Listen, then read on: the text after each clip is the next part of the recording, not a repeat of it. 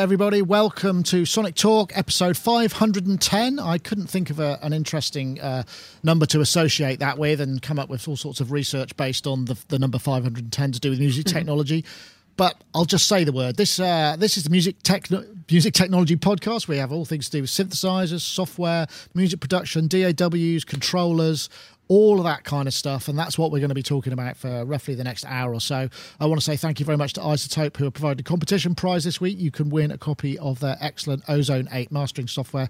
Details for that roughly halfway through the show, somewhere like that. So do stay tuned, and if it's your first time and you like what you see, every Wednesday, 4 p.m. UK time is when we stream live, although not next week because I'm away, but there will be a place. We've got a not live video to go out next Wednesday at about the same time. So I want to say thank you very much to everybody for joining us. Say hello to our YouTube chatties. Nice to see you there. And also, you could, if you're watching on YouTube Live, you can either choose to be in the YouTube chat room, or you can join our IRC channel, which the details are also on the screen there. So you take your choice, and I've now got the ability to get you both in there. So hello to everybody. And let's go and join our guests. We'll start with Mr. No, that's the wrong button. With Mr. Gaz Williams from Bristol, bass player, music producer, music technologist, and yes, and guinea pig, because we had a little bit of a test earlier with him dialing in with an iPhone, but we won't talk about that right now. How are you, Gaz? Yeah, good, thanks. Yeah, I've been having a very music techie week, which is lots of MIDI, lots and lots of MIDI guitar and MIDI bass week, which is always a lot of fun. Yeah, it still feels really interesting to me to play synths with guitars. You know, I'm sure many of you know I've been doing this for quite a while now, but it's still trying to find this thing of that expressivity that you want, that you play in your normal, in the guitar or the bass, to transfer that successfully across to MIDI. That's what I'm still kind of. But I've been making some quite good inroads this week. That's been really on my plate. But with a lot of Electron Analog 4, and the Dreadbox Abyss, those are the main ones I've been using it with. That's been my exciting. Excellent. Well, it's interesting. Perhaps we'll talk about that a little bit later. But about what we might have learnt this week a little bit later.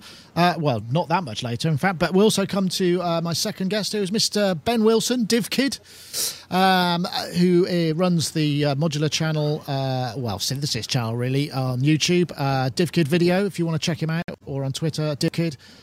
Saw you a couple of weeks ago at Synthfest, and nice to see you, mate. How are you? Yeah, good. Thanks for having me on.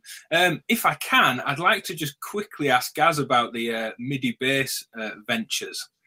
Are you finding any latency in the system? Because I've played around with people with some of the cheaper MIDI pickups, and also with things like Ewees, the Akai MIDI wind instrument. And the wind player said it's not live enough, even at kind of fractions of milliseconds of latency. He says it's just not quite.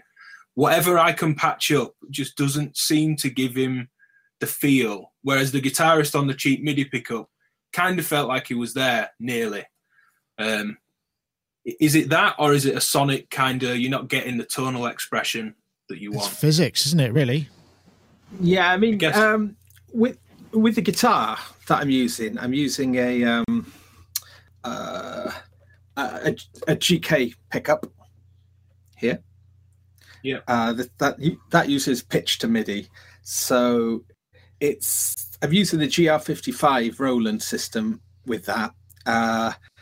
And it's okay. The physics, as Nick says, this is, with pitch to MIDI there's always going to be inherently a small amount of latency, but I'm finding it to be really fast. Actually, that one seems to work really well. The bass, on the other hand, though, I've got a bass system with a GR pickup on there, but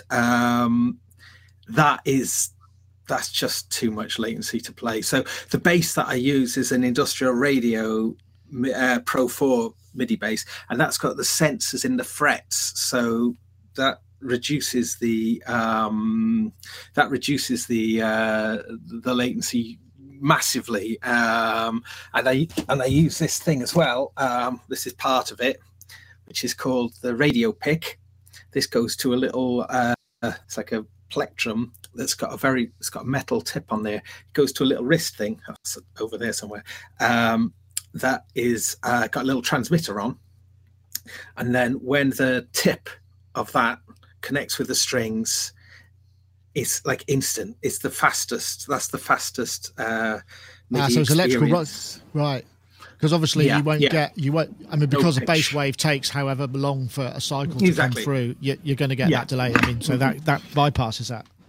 Yeah, but back to the original. Well, to what Ben was asking though. I mean, there is this thing that the MIDI, what MIDI doesn't, or rather, what note on, note off doesn't translate is string energy. So string energy is another thing altogether. And with a MIDI-based system, there is like a kind of computer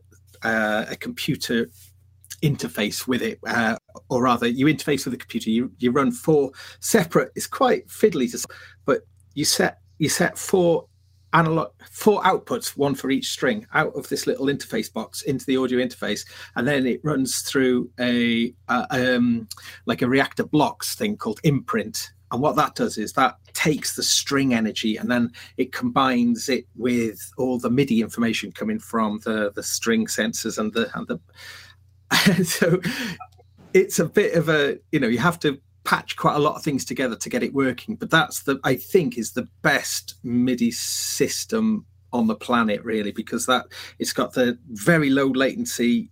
I mean, there is inherently some latency in any MIDI system, but it feels very, very fast, and coupled with this thing called imprint, which is taking the string energy, that all combines together to give, I think that's the best MIDI experience, really. But it's a lot of stuff. Work.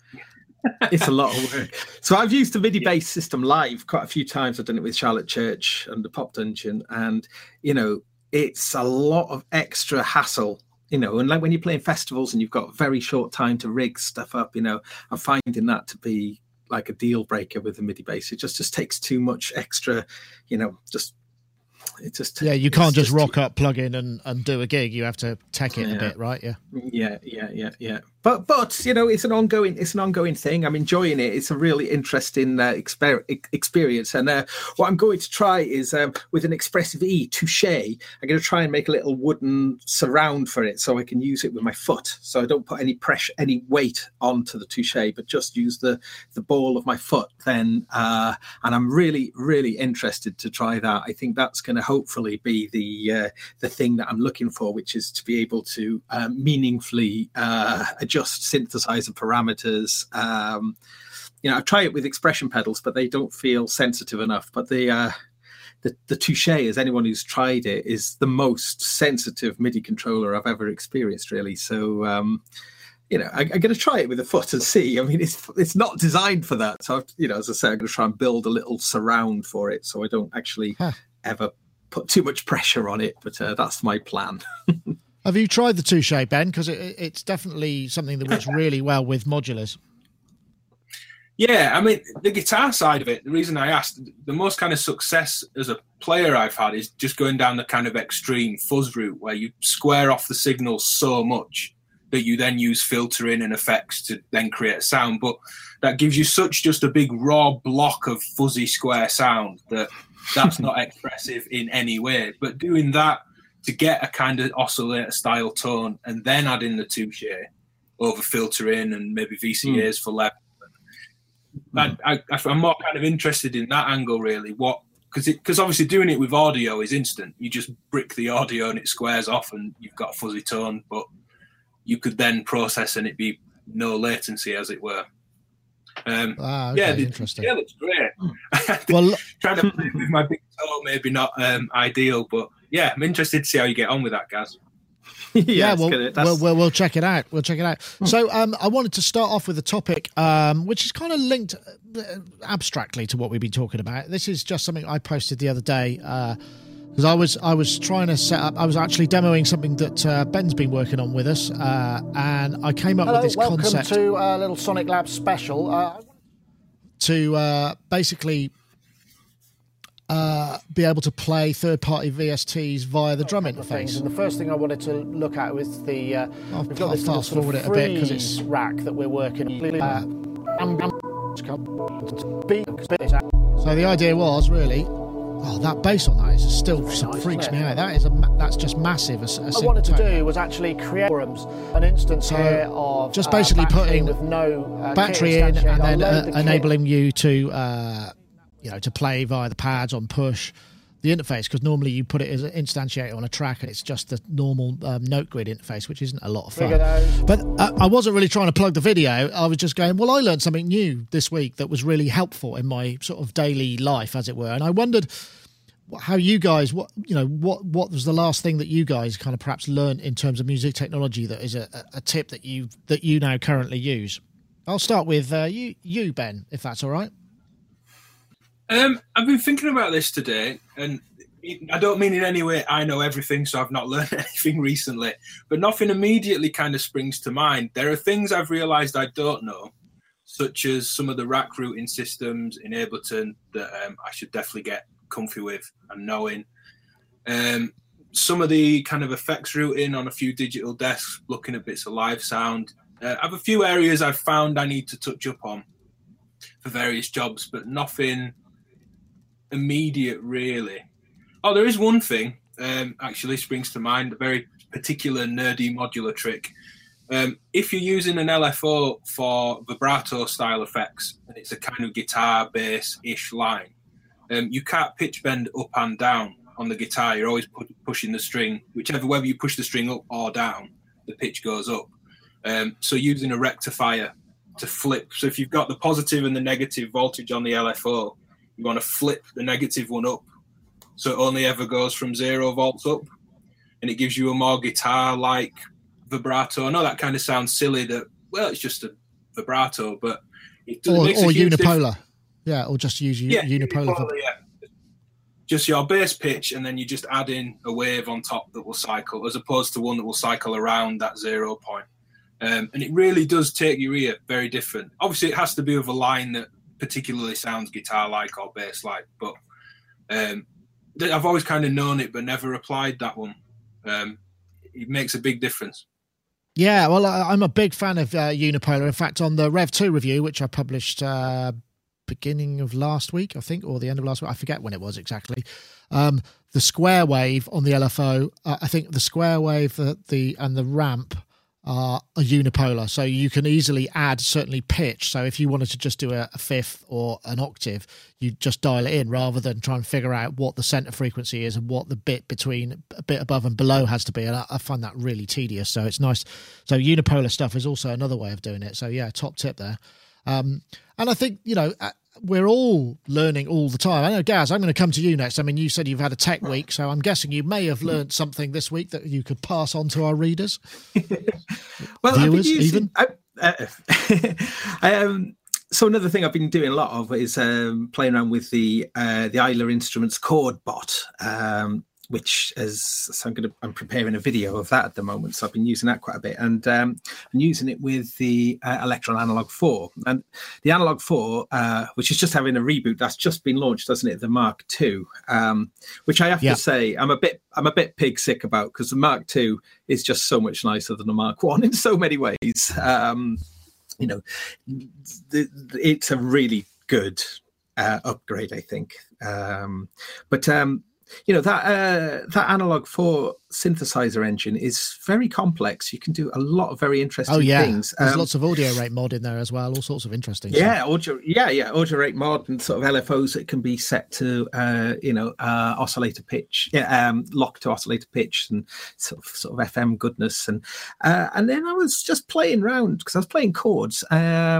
And in one of the oscillator pages on oscillator 2, there's there's some synchronization. There's the sync options, sort of sync oscillator 1 to oscillator 2. But there's also an option there called MET, which I think is short. Is it short for metal? I'm not sure. But it was one of these really strange little discoveries. But by by setting the oscillator to MET, I mean, maybe someone in the chat room can help me out with that, what that is. It literally was a strange thing. When I trigger chords then, using the chord bot, all the different chords would all start at different times. So it would sort of like arpeggiate within the chord whilst the chord was still sustaining through. So it was like a combination of an arpeggiator and a chord playing at the same time. So you strike it, and then you just get all these undulating, as all the different notes within the chord sort of fire off at different times. And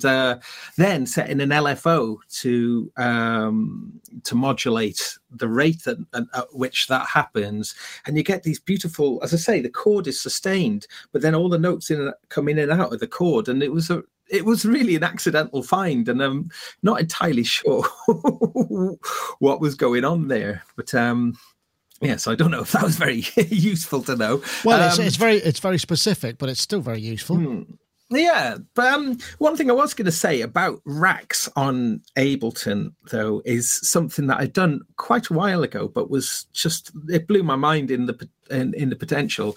The fact that you can embed racks within racks within racks, you can just keep on making these embedded things. Means that you can set up some really interesting stuff using scale and pitch control. So I did this performance once where I was playing a hand sonic HPD 15 Roland, sort of like a bongo thing, and the platter of notes that were available to me, I was using the scaler function within Ableton, nestled within a rack, and then mapping it to I had loads of control going on here, but an expression pedal. And what the expression pedal would do would sweep up through different intervals. So as I would play a conga pattern, I could, with my foot, as I move up, it would sweep to different intervals. So it would play first, third, fifth, seventh, and then as I move the pedal up, it would start third, fifth, seventh octave, but then fifth. Oh, so just invert up and up and up and up. So what would happen is, as you play like a kind of conga pattern, and I was playing with like notes. I did the whole thing just using a piano tech, just using piano notes. And then I could sweep up and it would move up. But then embedded into that then was another scaler, which would lock all the notes into a particular scale. And I worked it out.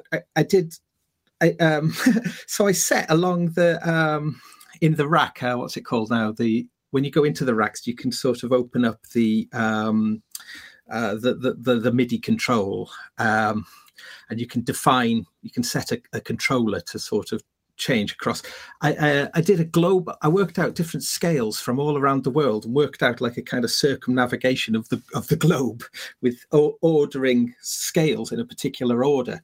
So I could play these patterns, and then with my left foot, I'm sweeping up and down, moving up and down through the arpeggio. So you get these beautiful, really, really amazing sort of flourishes of notes. And then with my right foot, I would advance it as the scale, and it would crossfade into a new scale and do like a kind of go around. That's kind of mind-blowing. Go around the world. But this is the thing, you see. That's what's brilliant with Ableton, with those embedded racks. You can really do very creative things. So I did a whole loop of the world. So it went from, I started with just like a major scale, like sort of like a British folk sort of thing, and then moving into more Eastern European scales, into Egyptian scales and so forth, and then into Chinese pentatonic, and then into like a blues scale for America, and then back again. Sort of, it was so it's constantly evolving. But yeah, that was something. Right. Okay. Well, I think we probably need some sort of a demo session to understand exactly what the details of that were, but I think I get the drift of it.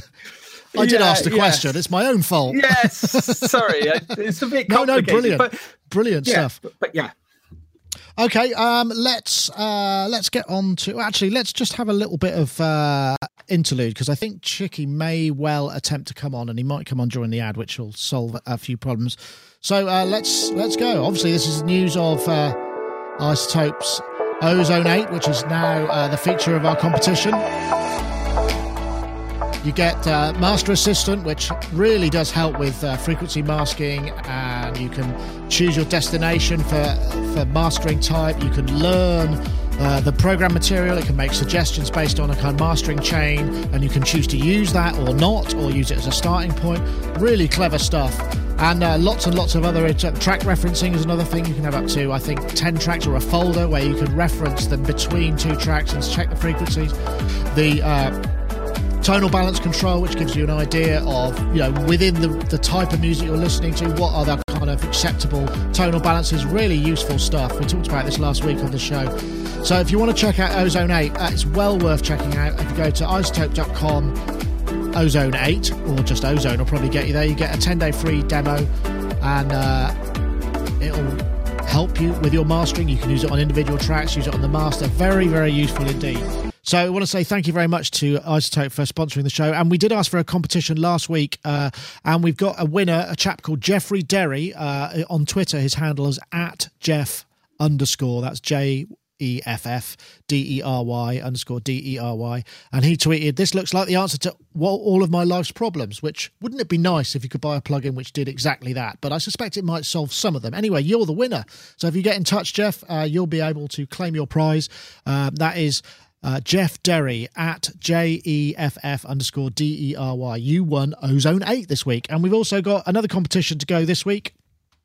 This week we're looking for the hashtag. Let me make that full screen. That's not big enough. The hashtag Fix My Mix as one word, and the hashtag Ozone 8 to @SonicState and @iZotope. That's one word, hashtag Fix My Mix, and the hashtag Ozone 8 to @SonicState and @iZotope. And that'll get you entered into the competition. We won't be able to pick up the entry until the week after next, because there's no live show next week, just to remind you. So please do enter away, and we'll have a pick next week the week after for the winner. I did say that already, didn't I? Anyway, let's get on to this news of the Coma Electronics Last year, we Field launched Kit Effects. this device on Kickstarter, the Coma Electronic Field Kit. And we're very happy to announce that we have a second baby. This is the Field Kit FX. Just like the original Field Kit, the Field Kit FX is a box of wonders for the experimental-minded musician. It offers 5 high-quality CV-controlled effects designed to work together with the Field Kit, with modular synthesizers, and any other type of electronic music equipment you can think about. The Field Kit FX consists out of 7 building blocks. Down here you have the looper and the frequency shifter. Here is the digital delay, the spring reverb, the wonderful 4-channel VCA mixer on top. Down here, the Rolodex with a mini 4-channel sequencer and an envelope generator. And up here, the CV interface. Right, I won't play the whole thing, but this is another episode, another piece from Coma Electronics. But before I get onto that, let's see if we can get Charles Chicky Reeves to work. Hello. Fresh from traffic. Look at that. Here he is. What a trooper. Straight out of the car, not looking at all flustered or pissed off in any way, though I can see the anger seething behind him. How long was that trip, and how far did you have to travel, Chicky? I had to travel from Westfield Stratford Mall to Portland Place, which is very central Westminster, and then back over to Islington, which is where I live. So it was... Oh, God, that was terrible. Well, I don't wish to dwell too much on it, but I'm congratulations for making it, and it looks like congratulations for getting your iPad to work as well, because yes, it seems to work, which is awesome. Charles Chicky Reeves, of course, producer, engineer, front of house guy, currently working on the OMD tour pre-production, composer, writer, all sorts of things. Thanks for joining us, and thanks for hopping in at this. Well, we were just looking at the Coma Electronics. I mean, what's amazing about this, you might think this, the Coma stuff. The last thing they did was the Field Kit, which used contact mics and motor controls and stuff, little kind of thing. And you think really specialist, but they raised €300,000 on that Kickstarter. Just think about that for a minute. For a company that size, 300K. is a pretty life-changing thing, and they're doing it again with the field kit effects, which actually looks really useful, much more specialised. And they've got to, I think they've already got to 130, and they've still got 24 days to go. So they wanted to raise 20 grand, they've raised 130 grand. So pretty smart stuff. I don't know if anybody. I'll start with you, Ben, because you're kind of more the modular guy, if that's all right. Have you checked the field kit out? Did you buy, or have you had exposure with it? I mean, it's pretty substantial project, right? Yeah, I jumped on backing it straight away. Yeah, I love it. It's an amazing kind of tool for just playing with sound, people with experience, people without, musicians, non-musicians. It's physical, you can see little motors bouncing around and playing with springs, and it's great for kind of workshop stuff. And I've had a lot of fun with it, actually. It takes to plugging modular things in or MIDI to CV very well. So if you live like they did at Super Booth a year ago, I think it was the first one, where they had the glass bottle that was swinging. Oh, yeah. That was Bastel, actually, wasn't it? But you could kind of do it with a chroma kit where the bottle is just being hit by a motor, and he said, that's our cowbell. And then they had the guitar laid flat, and, something else was plucking the string, and doing all that live over CV was great. Rhythmic, in time, very fast. This looks, much wider appeal. I think a lot wider appeal. I did think when I saw the amount, when I went to back this as well, pretty much as soon as I saw it, they must have had to go and get a different bank account. What happens when you go to the bank and say, yeah, the business, we're going to need to drop 300,000 euros in because it's coming from Kickstarter next week. It's crazy to think about. They're lovely people as well. Wouter, that's in the video, great character, always really fun, supportive of everyone. They're a lovely bunch of people. But this, I like that there's a frequency shifter in this, something you don't see very often. I managed with a frequency shifter to make the Volca Beats toms sound real at one point, like a real kind of flop. Because with a pitch shifter, obviously it just grabs everything as a block and shifts it. Whereas a frequency shifter, if it moves by 10 hertz, every harmonic moves by 10 hertz. So then it's all completely out from its original structure, and it becomes more kind of dissonant a lot of the time. But some real sweet spots that you can find with them. It's an interesting thing. Spring reverb's always fun. Delay, sequencer, VCAs.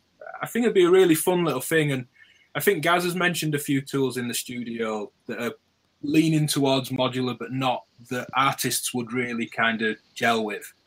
I think this would be it. This could be a starter, couldn't it? I just should point out, it looks like the spring reverb isn't built in. You get a spring tank, I suppose it's called, and you plug that in. It's not actually in the unit, so that's part of the kit. So that that you plug that somewhere, like in the old days when you'd have your spring under the desk in a tube, the Great British Spring or whatever it may be. But yeah, it looks a lot more usable and a lot more kind of funky, interesting effects. Charles, we'll come to you because you're fresh in. Yes. I don't remember whether you were on the show when we did the original field kit thing, but I mean the success of it is astonishing, and this again looks set to do that, and it just because I mean modulars, it's kind of big, but I didn't think it was this big. So I wonder if this is kind of encouraging people to just jump in who aren't necessarily using modular, just using it like an effects generator or something. Yeah, well, I like the closest I've gotten to the whole modular side of things is the Matrix Brute, and that's not modular obviously, but because there's no cables. Well, I guess actually I have a Mother 32, so that's modular. That's close. Of sorts. Yeah, it's close. The modular stuff hasn't really interested me, but this does interest me. I like the idea of cool little effects boxes and being able to sort of make unusual sounds, especially for live, because I carry strange things with me live, and that's what I use for effects. I still use a Chaos Band live all the time, but I love the idea of this. This I would get into more so than the other one, but this I would definitely get into. Yeah, worth checking out. I should also point out in the chat room, Flux 302. of Flux. You may know his YouTube channel, fluxwithit.com. He thinks we're going to see a big push towards CV-controlled desktop units without the need for a full-on Eurorack, which I think is possibly wise words indeed. I know, Gaz, what do you think? Is it? Yeah. It's the sort of, it's almost Volker, isn't it? It's like, ooh, if you could just get an easy power solution and all of that, it would just be perfect. I was going to say the same thing. Flux kind of beat me to it there. But yeah, I absolutely think this is going to be something that's going to expand on because, I'm probably similar to quite a few people who've, my sort of return to hardware and synthesizers has gone through small boxes and things like Volkers and whatnot. I mean, I had other stuff as well, but actually effects, like, there's only so many kind of subtractive synthesizers you can kind of deal with. Effects then are the really exciting element. Then, in fact, cool effects, you can put really boring sounds into cool effects and turn them into something really cool, really interesting. So, so this thing does look great. And I mean, I was very tempted to get the field kit when it first came out, and I can see on the Kickstarter there is a bundle of the original field kit and this field kit effect for, let me see, I've got it here, $449. $449 for the two. Field kit, or there's actually the if I got it here, you could get the field kit effects Eurorack plus effects pack. No, that's Euro. Sorry, you're right. Field kit effects, but field kit for $449. That looks interesting. So, it does look pretty cool, doesn't it? The two together, I think, would just be really ace. I mean, I was keen to get the field kit, but I think if it had come out like this, I'd have been much more interested. So I'm definitely on the kind of deciding whether to get this or not. I mean, I have, however, got a box which has a certain overlap. The Vermona,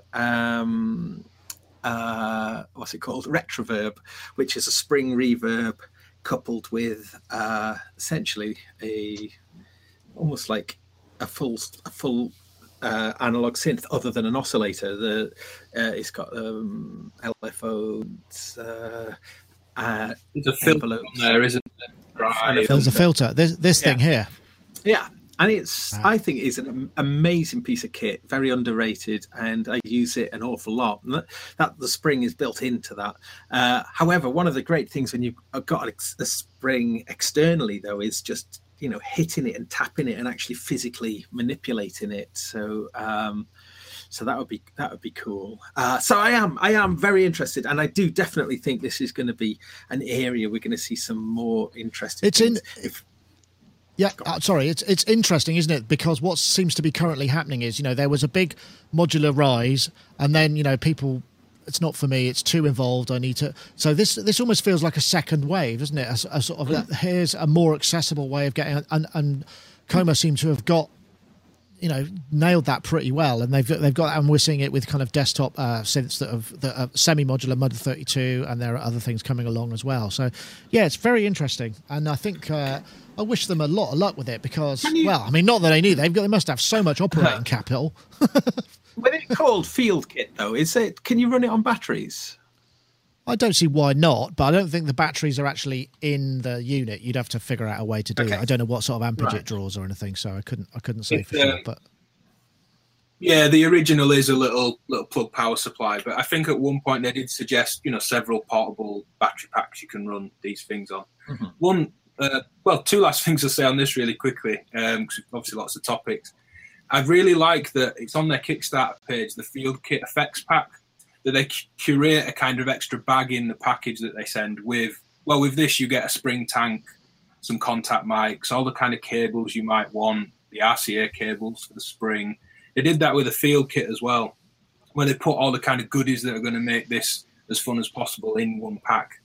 Probably for more money than if you want to go source them yourself. You can find contact mics cheap, but it's great. It works well. And they have a manual in there, 50 ways to use the field kit. Again, that's on the Kickstarter page a bit lower down. And now there's another 50 ways to use the field kit.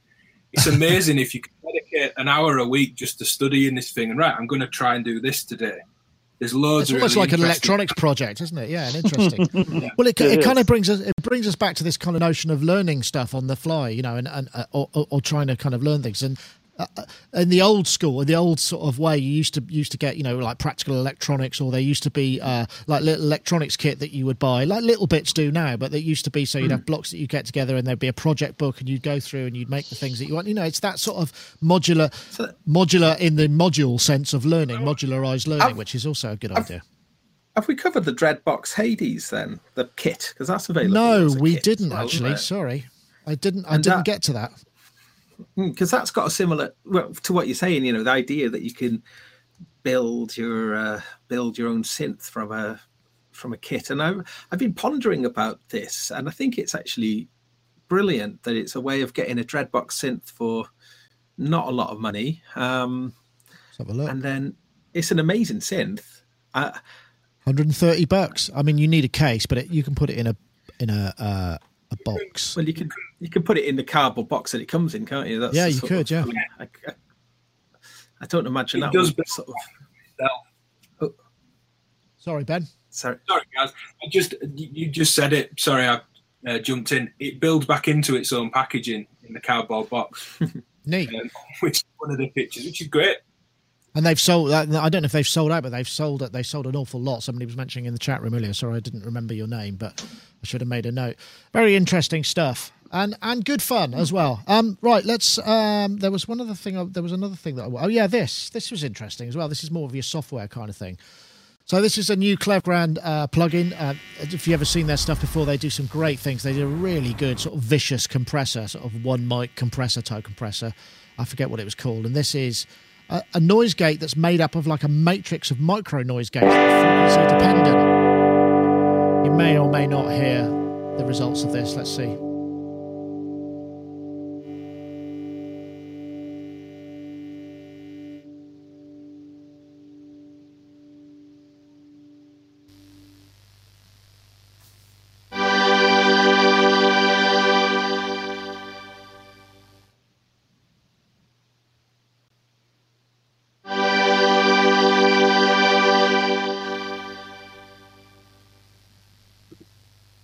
Sort of seems like magic to a degree. I mean, it's just a noise gate, but as you know, with noise gates, generally you get like there's some trade-off. You know, if you've got a long decay, you might have to set the or release. You might have to set the threshold further than you'd like, so that more stuff creeps through. You have to set the gain reduction so that it doesn't reduce all of it, so you don't lose the tail. But this looks really interesting. I'm going to come to you first, Charles. I mean, I don't know.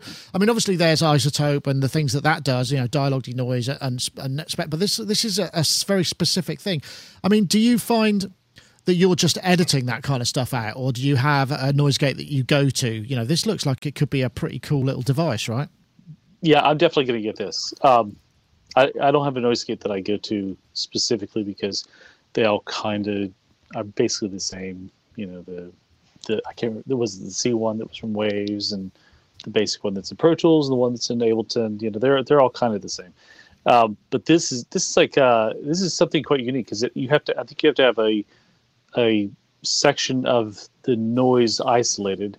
Oh yeah, analyzes you learn that it, noise. Yeah. So it works a lot like a denoiser, or you know, like or what was the one that Avid had? It was for years ago. That used to make DINR. There was That's it. Yeah. You can make everything sound really strange with it if you really wanted to. But yeah, actually, I have a lot of their other plugins. I have their UC. I've got their I forgot all the names of them, but the one that does like the timed filter changes and I can't remember. I have their synth, which is really good. Their sort of pad synth that I think is really nice. I love the products they make. So I was on their mailing list. That's how I knew about this beforehand. But it's absolutely, this looks fantastic. I got to get something like this, or I'm going to get this for sure. Yeah. Oops, can't hear you, Nick. Sort of thing that's going to be very useful. Somebody can take a drink now. I didn't mute my mic. Unmute my mic. If you do play Sonic Talk Bingo, that's one of the trigger points for having to take a drink. So there we go. Yes. It does look, and I mean, just a very simple idea, a sort of frequency matrix of gates. I don't know if it's the same in other technology, but it looks pretty neat. I guess, I mean, you know, when you're doing live recordings and stuff, I mean, quite often you want all of that sort of residual ambience and crosstalk, but sometimes you don't. So this is something that, you know, looks like it would get you there. I don't know what the CPU load's like, though. I don't know. No, but how do you say their name? Clevger? I don't know how you say it. But they're really interesting. Clevergrand. Like Clevergrand. That's it. Clevergrand. They make really cool plugins. I like a lot of their plugins. So the first one I got, I think, we did it on the show ages ago. The hot dog compressor, the Korv, which very, very simple compressor, but does sound really good.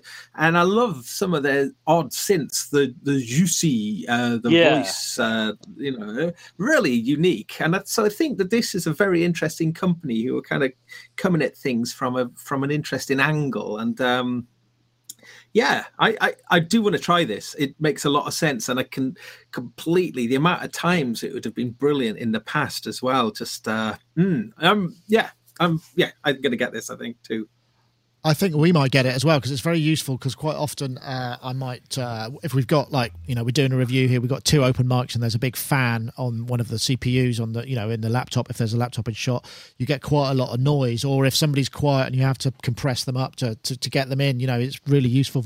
Apparently brus-free means noise-free in Swedish.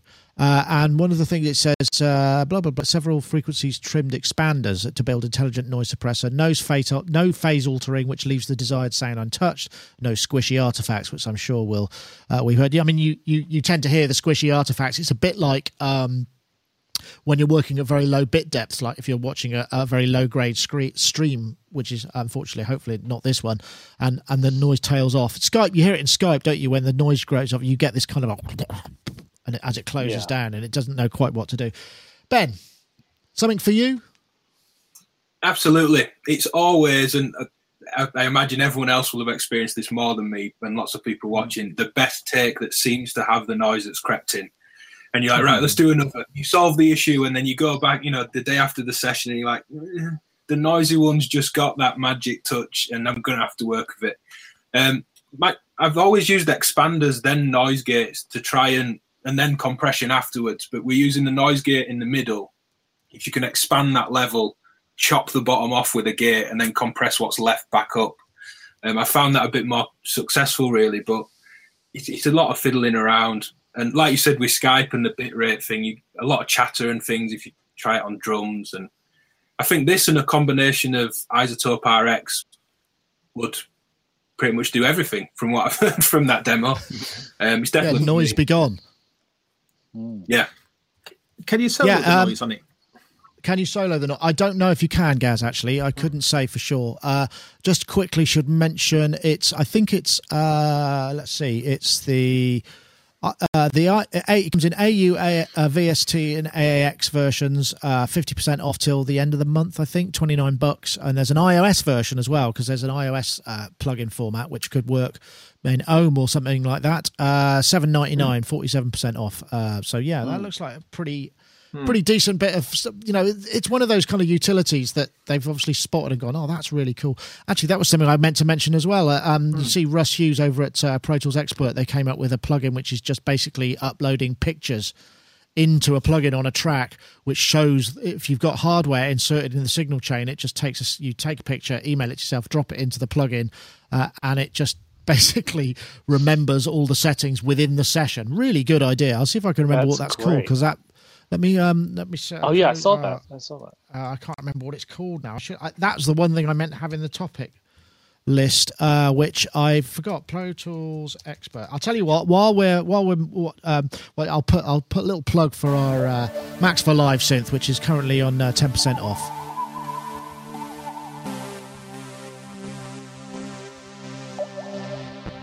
This is our Max for Live plugin, which runs with Ableton Max for Live. 2 multimode oscillators, 3 multimode filters,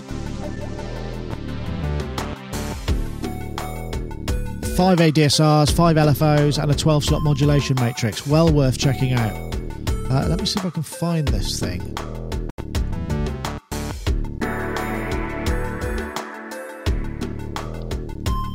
Damn, I can't find it. Anyone know? Anyone in the chat room know? Sorry, I curtailed my ad. Anyone in the chat know what that is? I'm completely... Because I didn't notice, but it's if you, I don't know where you get it exactly. I saw it on Facebook and I can't find it on their site, so I'm just trying to sort of see where I'm it looking is. at Facebook now. Yeah, I can't see what the actual plugin is called or where to get it. I wonder if it's on the... Help, please. God damn it. That's annoying. I'll find it. Yeah. God, this is what's called dead air, I think. But yeah, I can't see it. Ah, here we go. Got it. Found it. Ingenious new plugin. This is the one that they made, right? It's called, what's it called? It's called Snapshot. And basically, yeah, you just upload images into it, and then you put that, no CPU latency, just a bit of extra storage, and then you drag and drop the photographs in. I think it's Mac only at the moment, and it's free, which is just a really cool idea, because then the problem is you have to make notes, and you keep them with the session notes, whereas this, it's all just stored within the session. Genius idea. Yeah. So that's the Pro Tools Expert, and it's called Snapshot. If you check that out, Russ posted a video. He said that it was an idea he had in the pub with his mate. I think there are other things out there, but I'm not sure they're any longer supported. So this is sort of new version, and a mate of his built it, and yeah, good for him. Great idea. Right, let's see, what else have we got? Cleve Ground, we've done Cleve. Oh yeah, man, this is who knew? Yet another first ever synth. So this video here is about the Telharmonium, which I've heard mentioned, but I actually never really knew what it was. And investors gathered for dinner at an exclusive private club to hear a business proposition for a revolutionary new invention. This is around 1900. Fitted to a horn stood ready on the dining room table. From this horn, the sound of the future would flood the room, the pure, rounded tones of electrical music. A single pair of telephone wires transmitted Handel's Largo as it was being performed on the Telharmonium, 35 miles away. I'm tempted to watch the whole thing of this. The table, I won't do that, but basically they raised hundreds of thousands of dollars in the first round of funding to make this instrument. The Telharmonium, you may have heard of, but I did not know that it was... Wait, here, I've got... Mark I version weighed 12 tons. Essentially what it was spinning steel flywheels on... it's like an early version of organ tone wheels. We're talking 1897 or something, I think it was. The Mark I version weighed 7 tons. The Mark II weighed 200 tons. As did the Mark III. And there are so many things about this that just make me kind of smile. One is, could you imagine anybody making something like this now? You know, not considering that was a limiting factor. It's got, you know, forget that it's 7 tons, 200 tons musical instrument that was made mechanically at the turn of the century. I think the idea was it could transmit music over telephone wires, which was actually very revolutionary.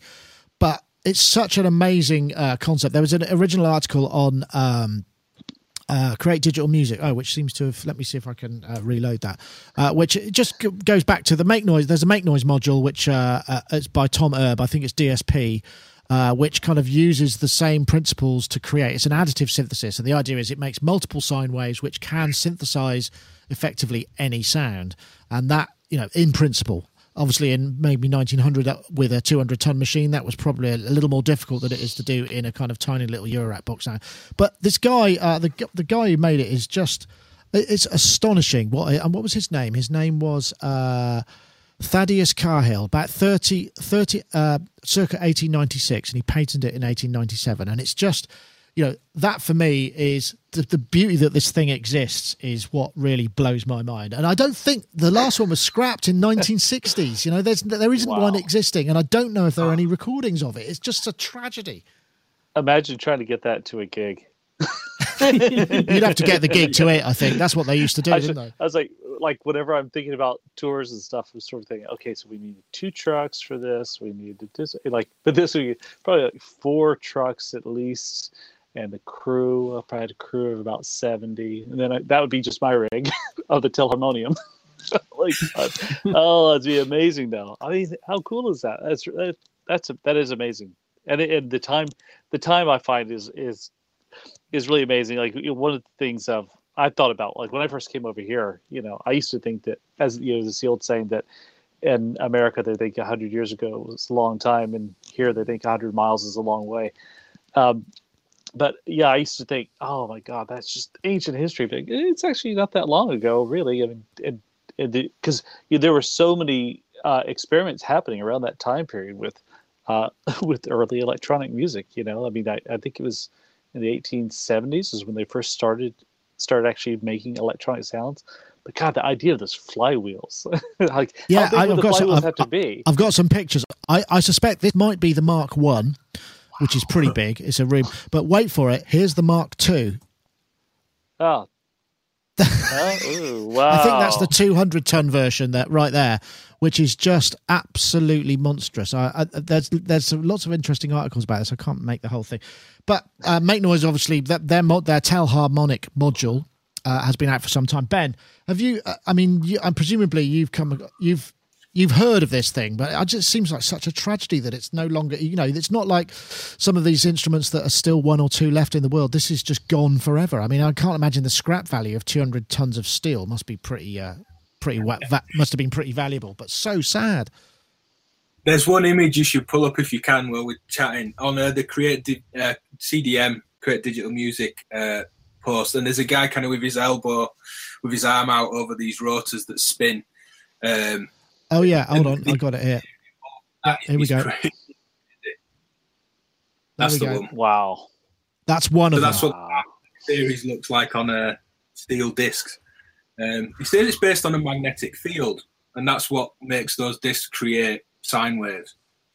Yeah, it's crazy. The Make Noise module is very good.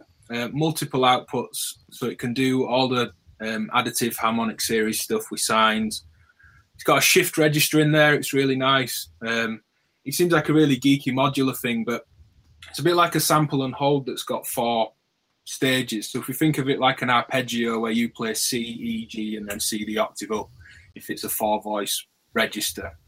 Play C, that passes to the second voice, E comes in, C and E pass to the next voice, the third voice comes in.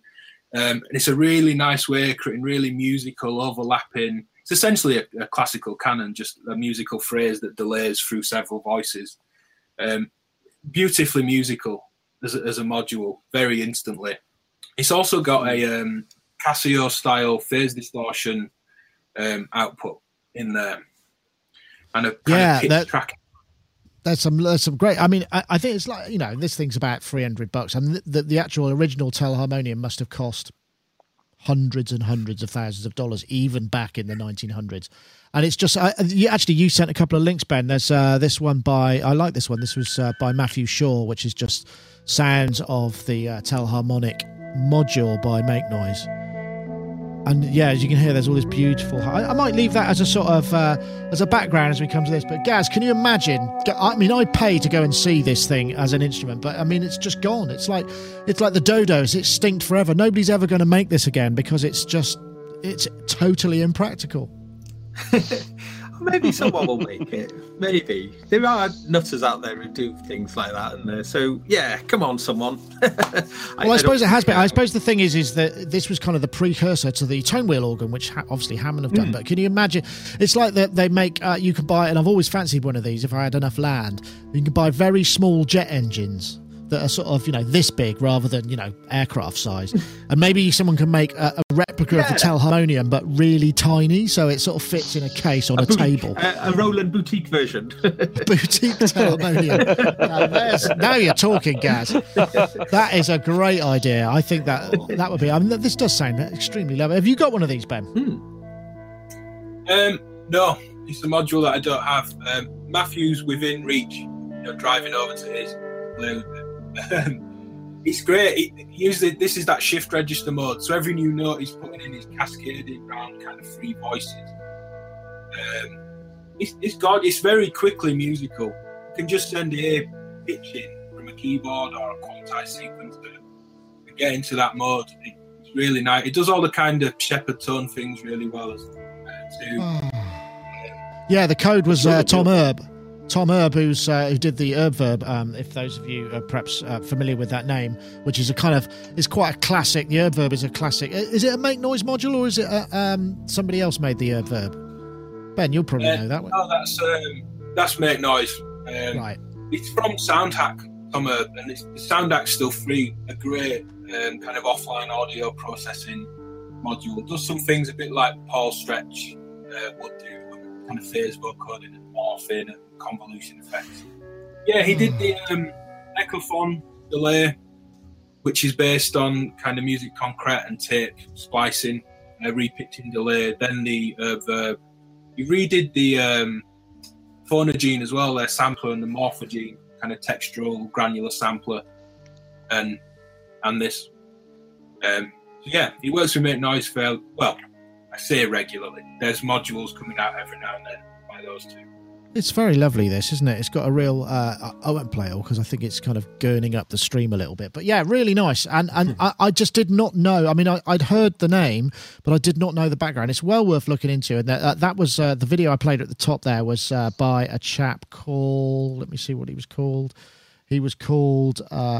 Bayal, and it's just a little sort of documentary put together. It's well worth watching. And there's also this one, which is Mr. Doty's talking about it as well. When this is a Moog Foundation video, back when he had his classic Doty hair.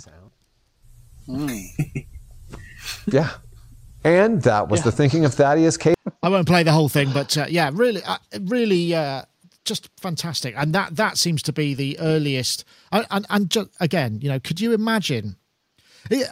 I think there's a parallel here because I was talking to an investor recently, or somebody in an investable company, shall we say, and they said that when you go to VC capital people and you're doing stuff to do with music and you hire a recording studio, you get them to have a glass of champagne, you get a couple of celebs in, you get a bit of musicality happening, money just falls out of their pockets apparently, and it's obviously a tried and tested routine. I mean, I've never tried this. This is obviously a pop story, but maybe that's the answer. You know, you just need to come up with some really harebrained musical kind of concept, get the VC people in, have a decent front man, and you could just pull in hundreds and thousands or millions of dollars. Maybe that's what we need, as long as you can pull it off. But it just seems such a shame that there's not one in existence. I wonder if there are any parts of it left, you know, where somebody's got like one of the rods, or, you know, it just seems so sad. Anyway, what should we do? I haven't got much time left. What does anybody fancy? Does anyone fancy do the Buchla modular style from Softube, or perhaps the Music Theory Helper, which is again another very successful Kickstarter campaign? It sort of ties in. What does everybody feel? Raise your hand for Buchla. Okay, we'll do the other one. Yeah.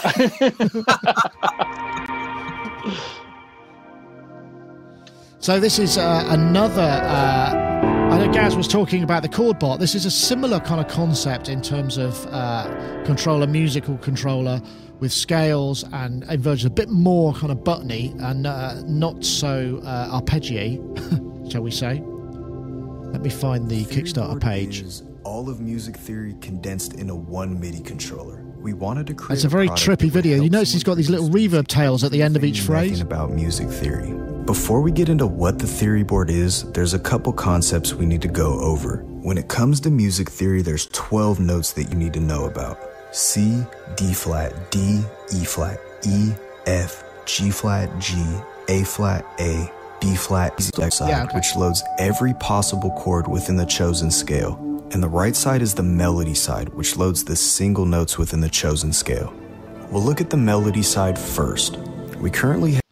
I don't know if you heard that first. It's a very hypnotic video, obviously a great Kickstarter video, and it's quite interesting because obviously there's a real hunger for this kind of stuff because the ChordBot did really well on Kickstarter, and these guys have done really well on Kickstarter. They've still got 30 days to go, and they've already exceeded their $100,000 goal. This thing is $799. You know, it's not a cheap thing, but there's obviously a real hunger for people to be able to kind of disentangle or be able to play within scales without having to learn all of that stuff. Or maybe they think, you know, it appeals obviously to the notion of I can learn stuff, but I can also use that stuff before I've learnt it properly. I'm going to come to you first, Gaz, because I know you've got the ChordBot, and it's a very similar kind of basic principle, isn't it? Oh, you've gone all soft focus. That's weird. Ooh. There he goes. He's come back in. Whoa! It's the video.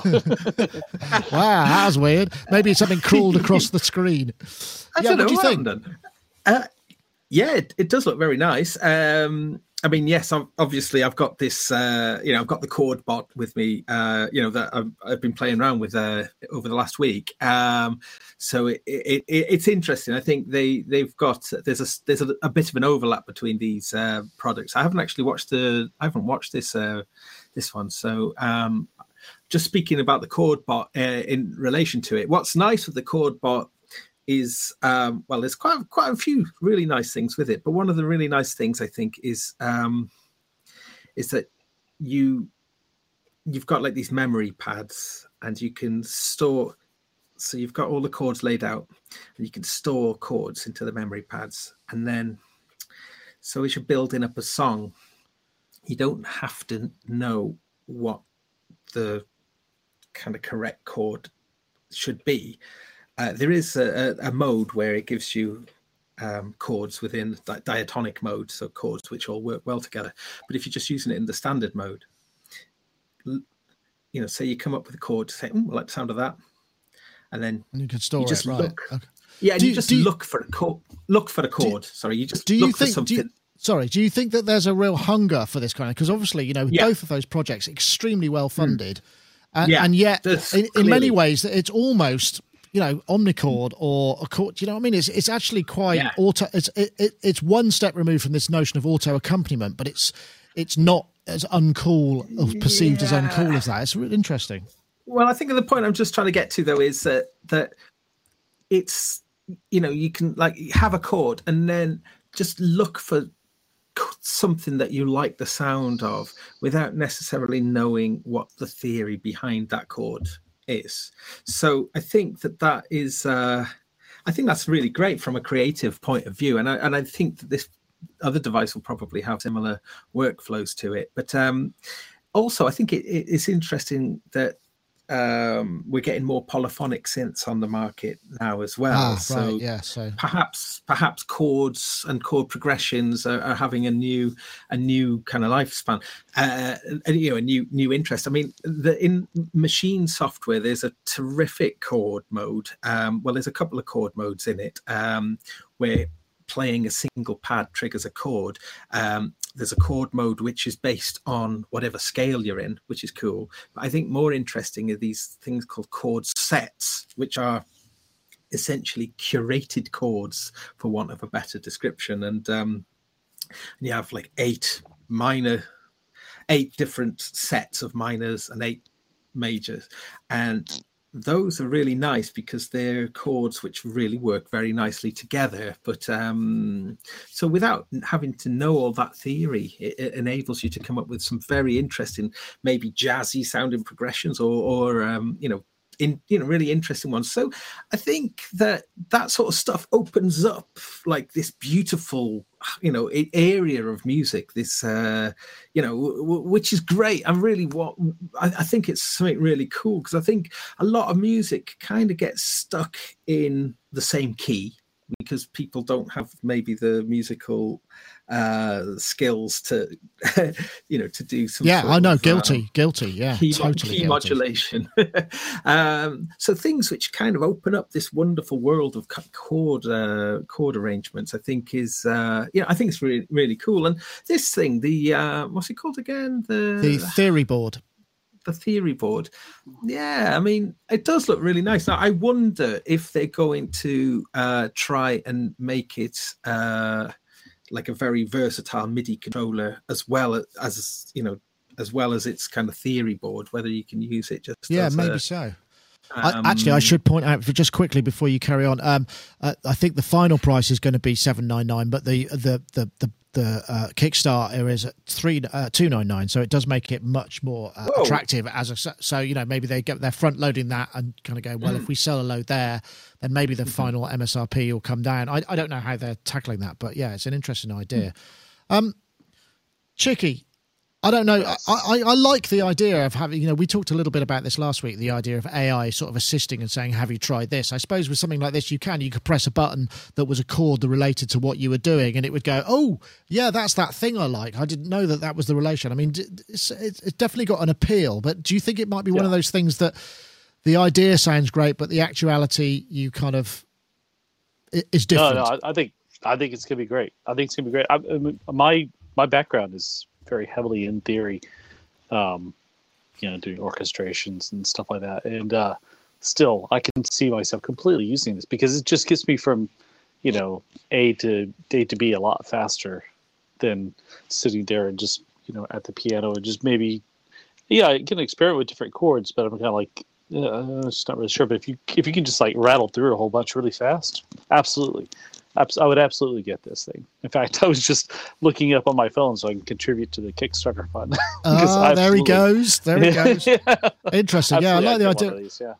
I think the thing with all of these things is, certainly from my point of view, I'm not a keyboard player. I mean, I play on the keyboards, but I wouldn't call myself trained. But I like the idea of being able to have a dial as well that could simplify or unison certain notes or take out the third or take out the fifth or whatever, so you can have all these different voices. I don't know whether it would do something like that.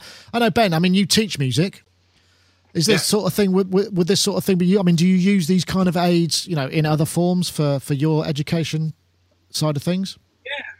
Yeah, I'm tempted to buy one just as I've started a college job this year, not just primary and secondary schools here in the UK. It'd be incredibly useful. The one I use a lot when it's anything production-based is the fold function in the MIDI clips in Live. So if you start a clip and put every note of a given key in, you can fold down all the available notes so you'll always be in key. It's a really nice way to, either for us as musicians or someone new or students or young students that I'm teaching, just try push that note up and it will go up to the next available note in the scale, not the next note on the keyboard. So everything's kind of going to work harmonically. That and things like, I just picked this up, tiny little module from 2HP, just a quantizer, but it gives you major, minor, all the pentatonics, Egyptian minor, whole tone scales, harmonic scales. I like setting up already quantized musical sequences and then just going, wonder what an Egyptian minor sounds like. And I might not like it, but it might inspire something else, or I may like it, and then it encourages a different kind of harmonic kind of content strapped across the music.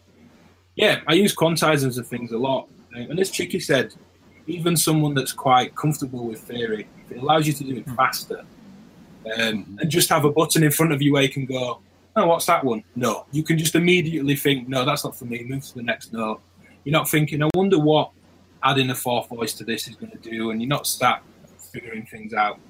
Yeah, I like Charles, Chicky, I'm hovering over the back button on this one. Wow. That was not what I expected to hear, to be honest. It's funny, though, because this sort of thing seems like it would be not a piece of cake, but really obvious to do as a MIDI plugin, just that goes into so you use a keyboard that you're familiar with and you split the keyboard, via input. One half is the melody and the other half is a load of chords.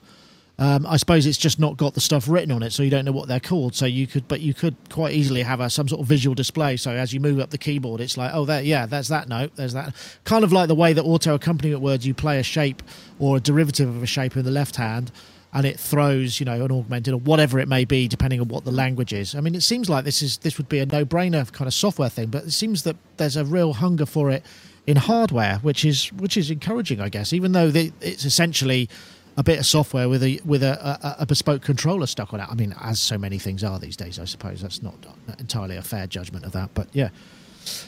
Yes, if you want to check that out, it's called the Theory Board. It's on Kickstarter, and there's lots and lots of really kind of trippy videos with the guy's got a very soporific kind of voice. I wonder if that's part of it. I wonder if there's some subliminal messages. And as I say, they kind of treat his voice in a sort of real Carl Sagan kind of way, with this sort of ambient background, and then it sort of drifts off into these large reverbs that tail in. And so you kind of like feel bliss towards it. So maybe that's one of the reasons as well. But yeah, again, another one. Anyway, that probably brings us close to the end, I think, or to the end. And I want to say thank you very much to you guys. Thank you, Charles, for stepping in and getting here in time and being around for that. Are you off out of the country after this? Is this your last show for a little while? I am.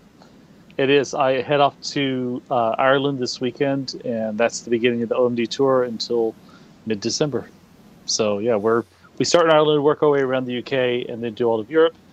And then we're off for a while. Then after Christmas, Scandinavia and the US. Wow, that's what's planned. That's what's planned so far. Nice. So, well, I hope you have a lovely time. Have a lovely Thanks. time, and it all your pre-production has made it so that it will be perfect. I'm very happy. I hope so. Yeah. Oh, I was going to ask, did you get one of those? Did you get any joy with the Presona Play? No, the iConnectivity Play Audio 12 as a backup system? Did you get a positive response to that from your tech guys? Yeah. Well, actually, they do seem somewhat interested. The only thing is, on the Howard Jones side, we have one of the iConnect audio things, and I also have one of those here. It's a little tricky on reliability, just a little bit, and so I'm not sure if I'm ready yet to use one of those live. So instead, we're using RME stuff. So because RME it's kind of hard to beat. It's rock solid, So that's what we're using live right now. Okay. Cool. Well, thanks for joining us. And also, Ben, DivKid Wilson, thank you for joining us too. What have you got coming up in your channel next? What's your next feature? Maleko gate delay, I think, and some footage from Simfest that I've been a little bit slow at getting to. Looking at gate delays and allowing you to really quickly and easily place beats, as we're all probably used to in software. Pulling the clap back just before the snare so it flams, creating some groove and feel and swing. Really nice module, very quick.